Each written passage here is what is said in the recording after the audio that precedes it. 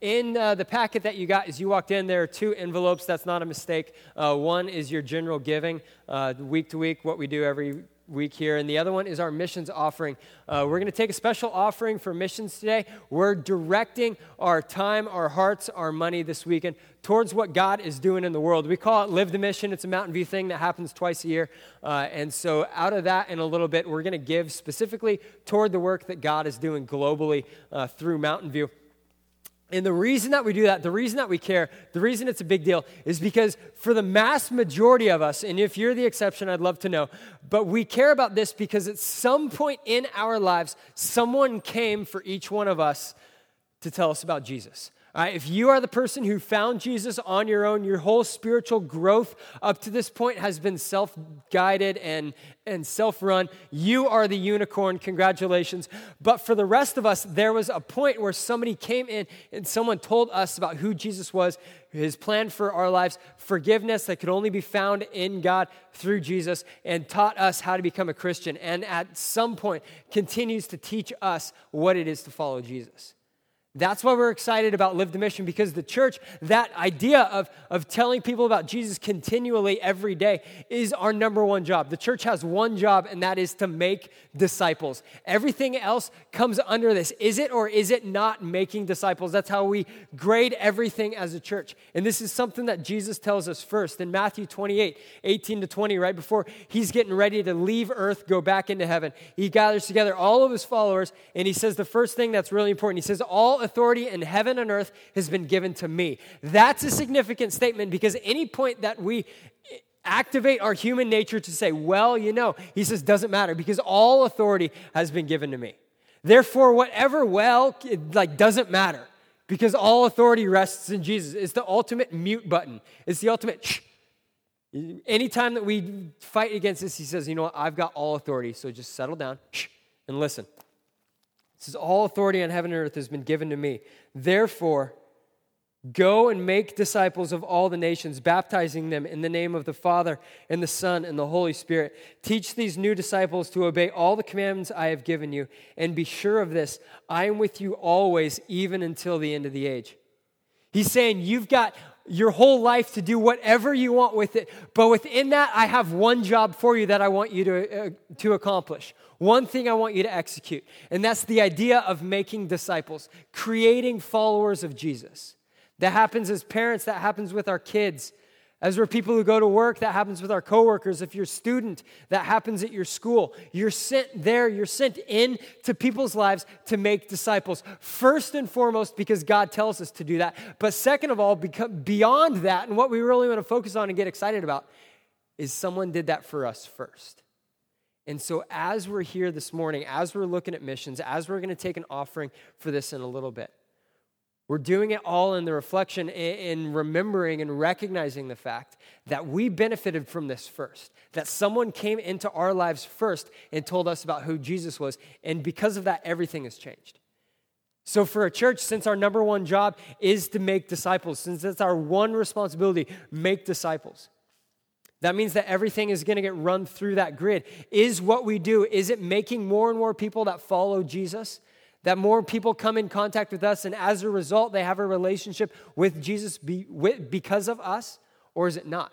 I think the number one thing that could mess us up is us being successful at things that don't create disciples.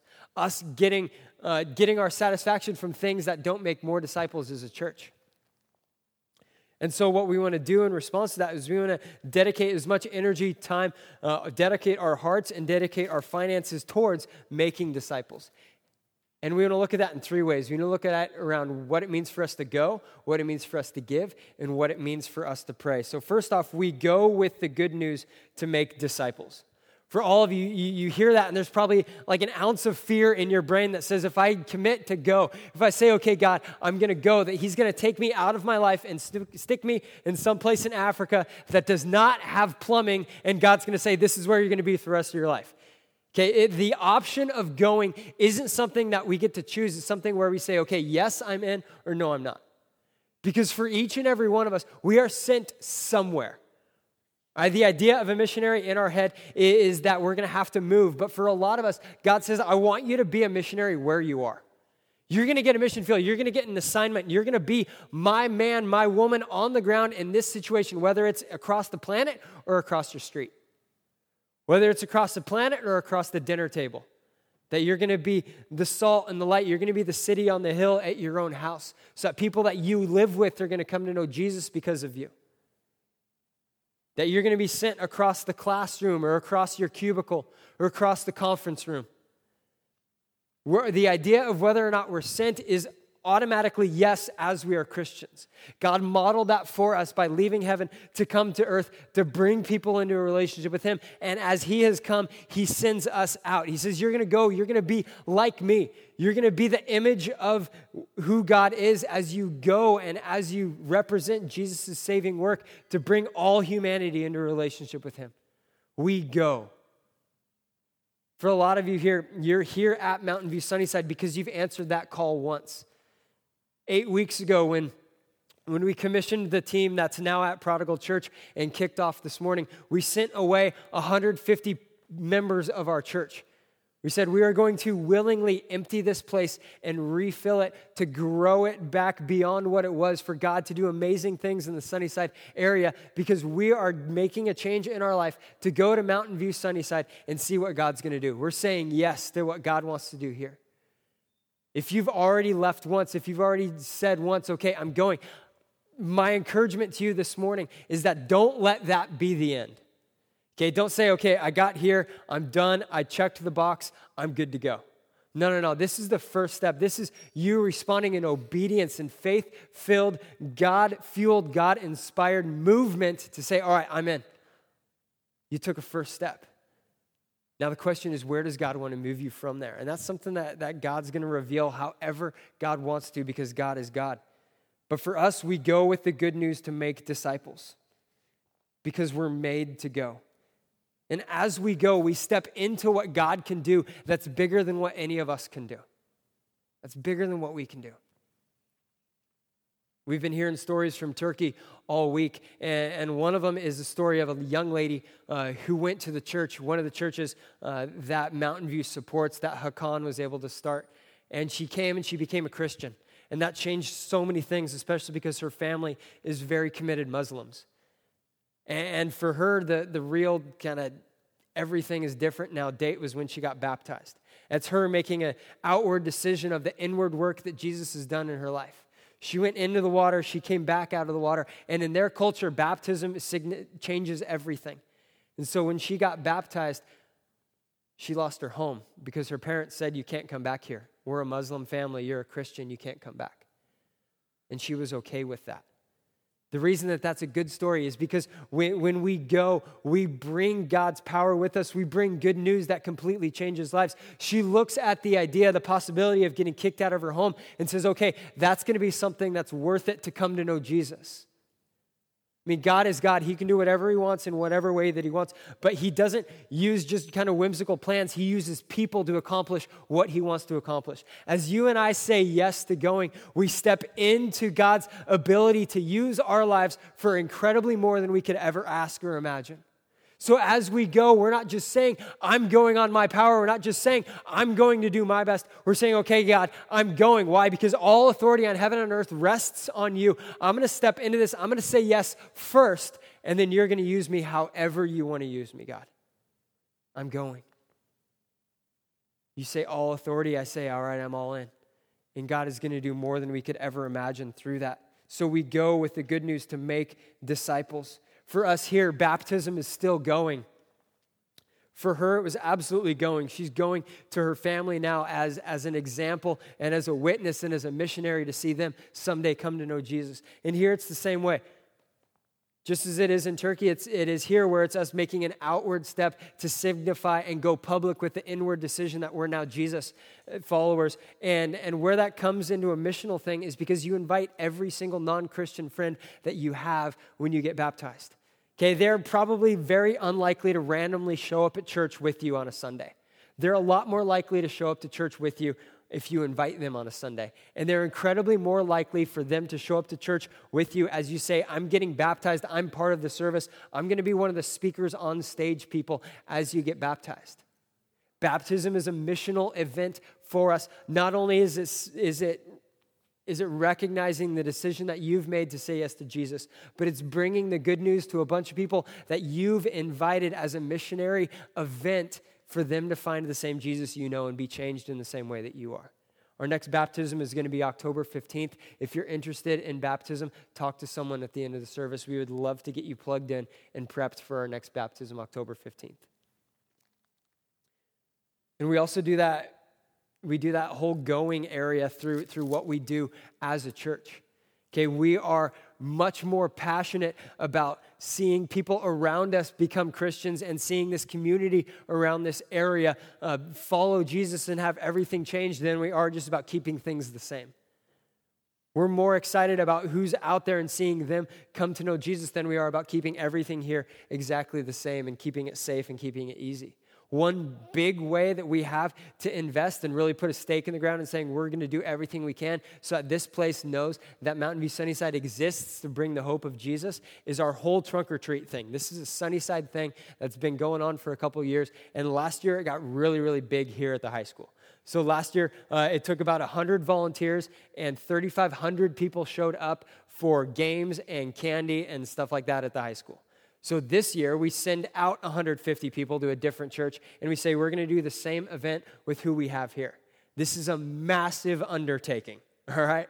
Because we have not as far away from 100 people as we had a year ago, right? Like, I didn't say that right. Okay, there are a lot less people here now than there used to be. So the idea of providing 100 volunteers, this is going to be a really big thing for us. But it's going to be something that goes into the community, that brings the hope of Jesus into the community to say that we are a church that's going to tell people about Jesus. We're a place that your life can change. We're a place where your past can become your past and walk into a new life with Jesus. And so one of the ways that we say that I'm going to go is you sign up to do things like trunk or treat. You might hate kids. And we need so many volunteers that your whole position for that night might have nothing to do with kids, okay? You might just be the person who brings all the restocked buckets of candy to the new stations. That could be your thing, and we need volunteers. We need people who are going to be willing to go on the 30th. We also need people who are going to be willing to go on the 28th and go into the neighborhood with flyers. We're going to distribute them to a bunch of schools who are going to pass them out to students. But we'd also love to go into the neighborhood and time it and work at it so that we can actually talk to people in the neighborhood, tell them about Mountain View Sunnyside, tell them that there's a place here that's going to tell them about Jesus, a church that's excited about them. And you can sign up for all of this on your way out. This is you saying, all right, I'm in. I don't know what God's going to do. I don't know how God wants to use me, but I'm in. That's my first step in being in. So we go with the good news to make disciples. Also, we give to engage our hearts and equip others to make disciples. If we don't give, people can't go locally and globally. And so we give we're going to take an offering so that we can give to further the ministry that God wants to do through everything that we have. Like we talked about before with going, we have no clue what God is going to do when we say yes. Also, we have no clue with the money that we put in the bucket. We have no clue what God's going to do with that. But we want to give for two reasons. One is because giving engages our hearts with what God wants to do around the world. All right, Jesus says it really plainly, you cannot serve both God and money. In 2017, that means you cannot serve both God and money. And he's saying it's more that you take your hands off of your financial lifestyle right now, which means you live on everything that you get. You save a little bit, and if there's something that really bad comes along and you need to donate to the Red Cross by texting blah, blah, blah, and you donate $10 a time, then you can give. What Jesus says is everything about you now shifts, and just as I am for you, I'm equipping you to be for everyone around you. He flips our lives over where instead of we're at the top, he says instead, just as I came not to be served, but to serve and to give my life as a ransom for many, now you're going to go do the same. Our lives turn into opportunities for us to be used for service. Our lives turn into avenues of good news and goodwill into people's lives as we say, okay, God, you're in charge now. You're in charge of everything. God says, okay, I want to be in charge of your money. And we say, okay, I'm going to let you do that. Giving shows God that we actually trust him with something that matters. We trust him with our finances, and we trust that he knows our future beyond what we already know. In the Bible, he tells us time and time again to give 10%, that's the beginning of financial obedience with God. That instead of living on everything, saving a little bit and giving whenever it's necessary, we give first. We say, okay, God, I'm going to give you 10% back at the very beginning. I'm going to save after that because you've taught me how to save. And then I'm going to live on whatever's left as an act of obedience, as an act of trust that, God, you know everything that's going to come against me. You know my bills. You know what this is all going to look like. And so I'm giving to you as an act of obedience. And just as Jesus says that we can't serve both God and money, God says, okay, how about you serve me with your money? Give it to me first, and then I'll show you that you love me first by letting me serve you, by letting me be in control of your money. We give to do that. We give to loosen the stranglehold that our money, that our fear of bankruptcy, our fear of poverty has over our hearts. We give to let go of that. We give to let God be in charge so that our hearts are engaged with ministry. And we give to equip others to make disciples. Giving empowers and giving equips ministry. And at Mountain View, that takes on a lot of really strategic, but also really creative and really amazing things. So Hakan was talking about the door of his church, that it's a big thing and it's got crosses, and then you open it inside and there's a Turkish flag. You know who bought the door for that church? You did. If you've ever given $1 towards ministry at Mountain View, when the bucket comes through here and you put in $1, you've given towards a big steel door in a place where Christianity is oppressed. Why is it steel? So that it doesn't get knocked over anytime there's a riot or anytime there's somebody who's upset with the church. We want it to be something that's going to stand up there for a really, really long time and be a safe place for believers and non-believers and skeptics. And I don't even like God, but somebody invited me here to find out about the Jesus who loves them. So you built that. You paid for that. And there's a big cross on it in the front in a Muslim city that says this is a place where you can hear about Jesus. You did that. What else do we do? What else do you do, I should say? Well, we're also involved in the Ukraine. And just as it's kind of get a little bit cold here, it gets a lot cold there in the winter. And so one thing that you do is you bought a van a while ago. And one thing that your van does is it goes from areas of the Ukraine that are safe to areas that are part of the war zone of the Ukraine with Russia right now. And it brings food, I think it's every week, into the cities where there's no food anymore. Where there's people who have been displaced, people who can't get out of the city, the elderly, the poor, and it brings food there for them. That's your van. That's what your giving goes towards. It also goes towards paying for generators and paying for power in churches so that on Sunday mornings when it's freezing cold everywhere else, your generator and your power turns on the heat in churches so that people can come, be comfortable, and hear about Jesus in the only heated building in town. That's what your money does. Your money also goes to Africa and it pays for cows. Why would it do that? Do they have burgers there or something? Yes, they do. But more importantly, what it does is when a pastor graduates from seminary for the Bible schools that we work with, they get cows. The reason they get cows is because cows are a symbol of sustainability and future there. Because you have your cow and you get milk from it. You breed your cow and it calves, and you can either keep that calf for more cows or you can sell that calf and get money for your family. This is the type of thing that you do.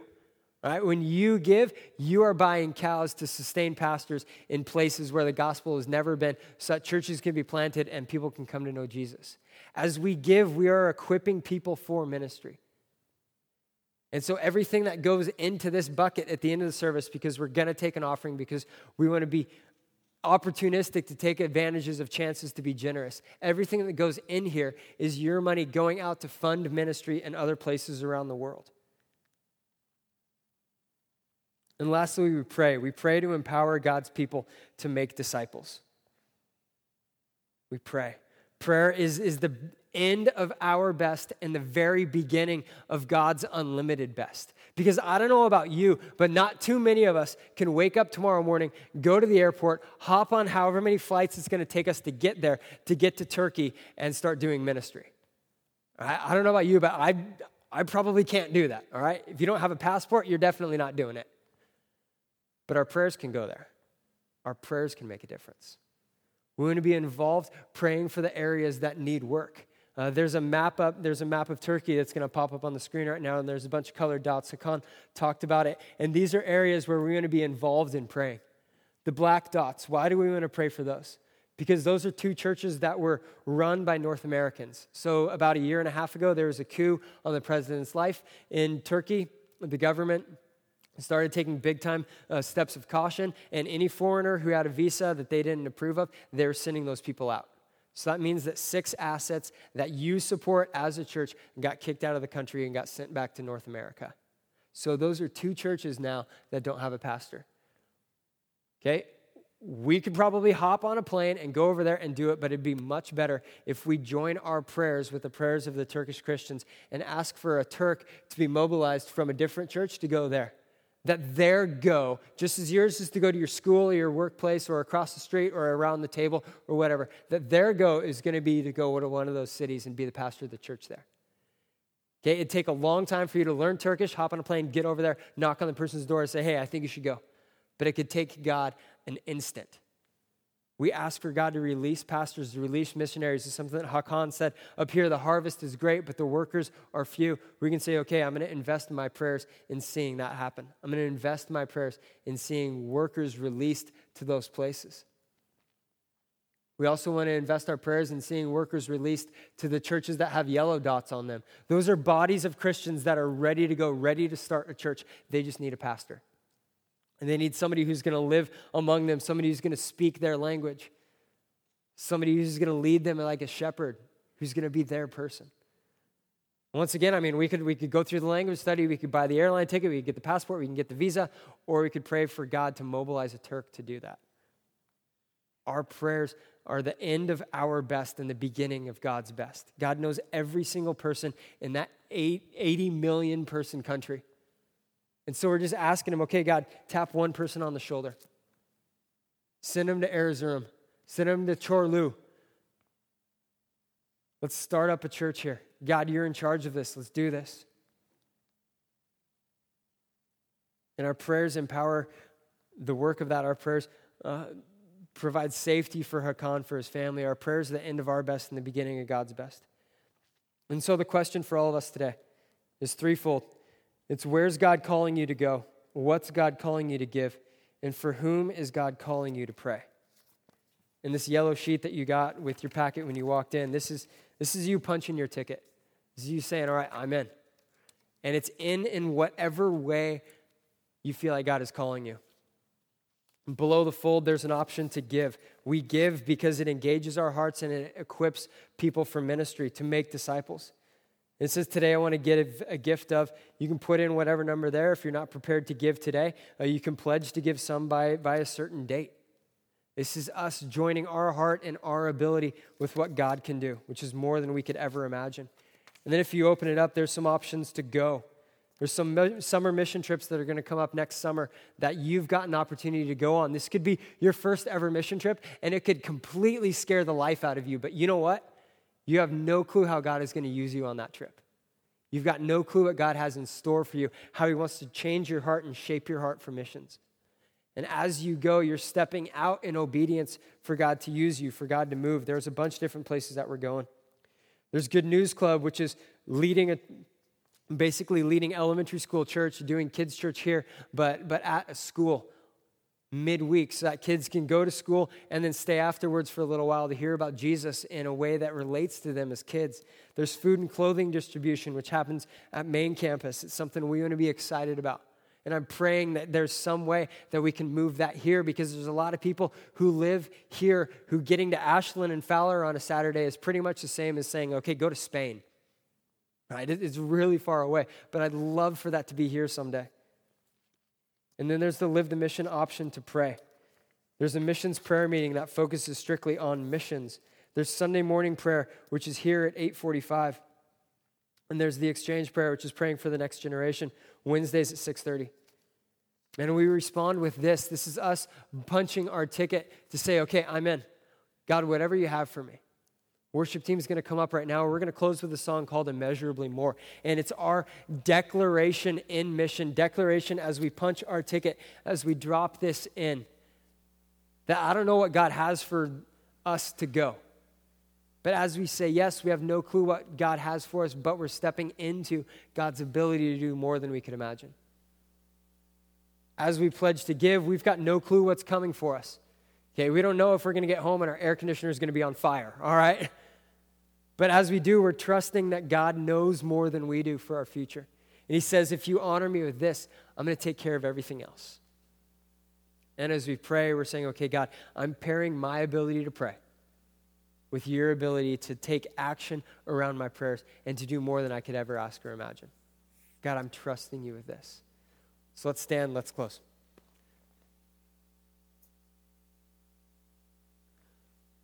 Father God, I thank you that you are a God that came for us. And we're here today because somebody else has come for us. It could have been a parent, it could have been a friend, it could have been someone we ran into one day who told us about who Jesus is and told us about Jesus' love for us.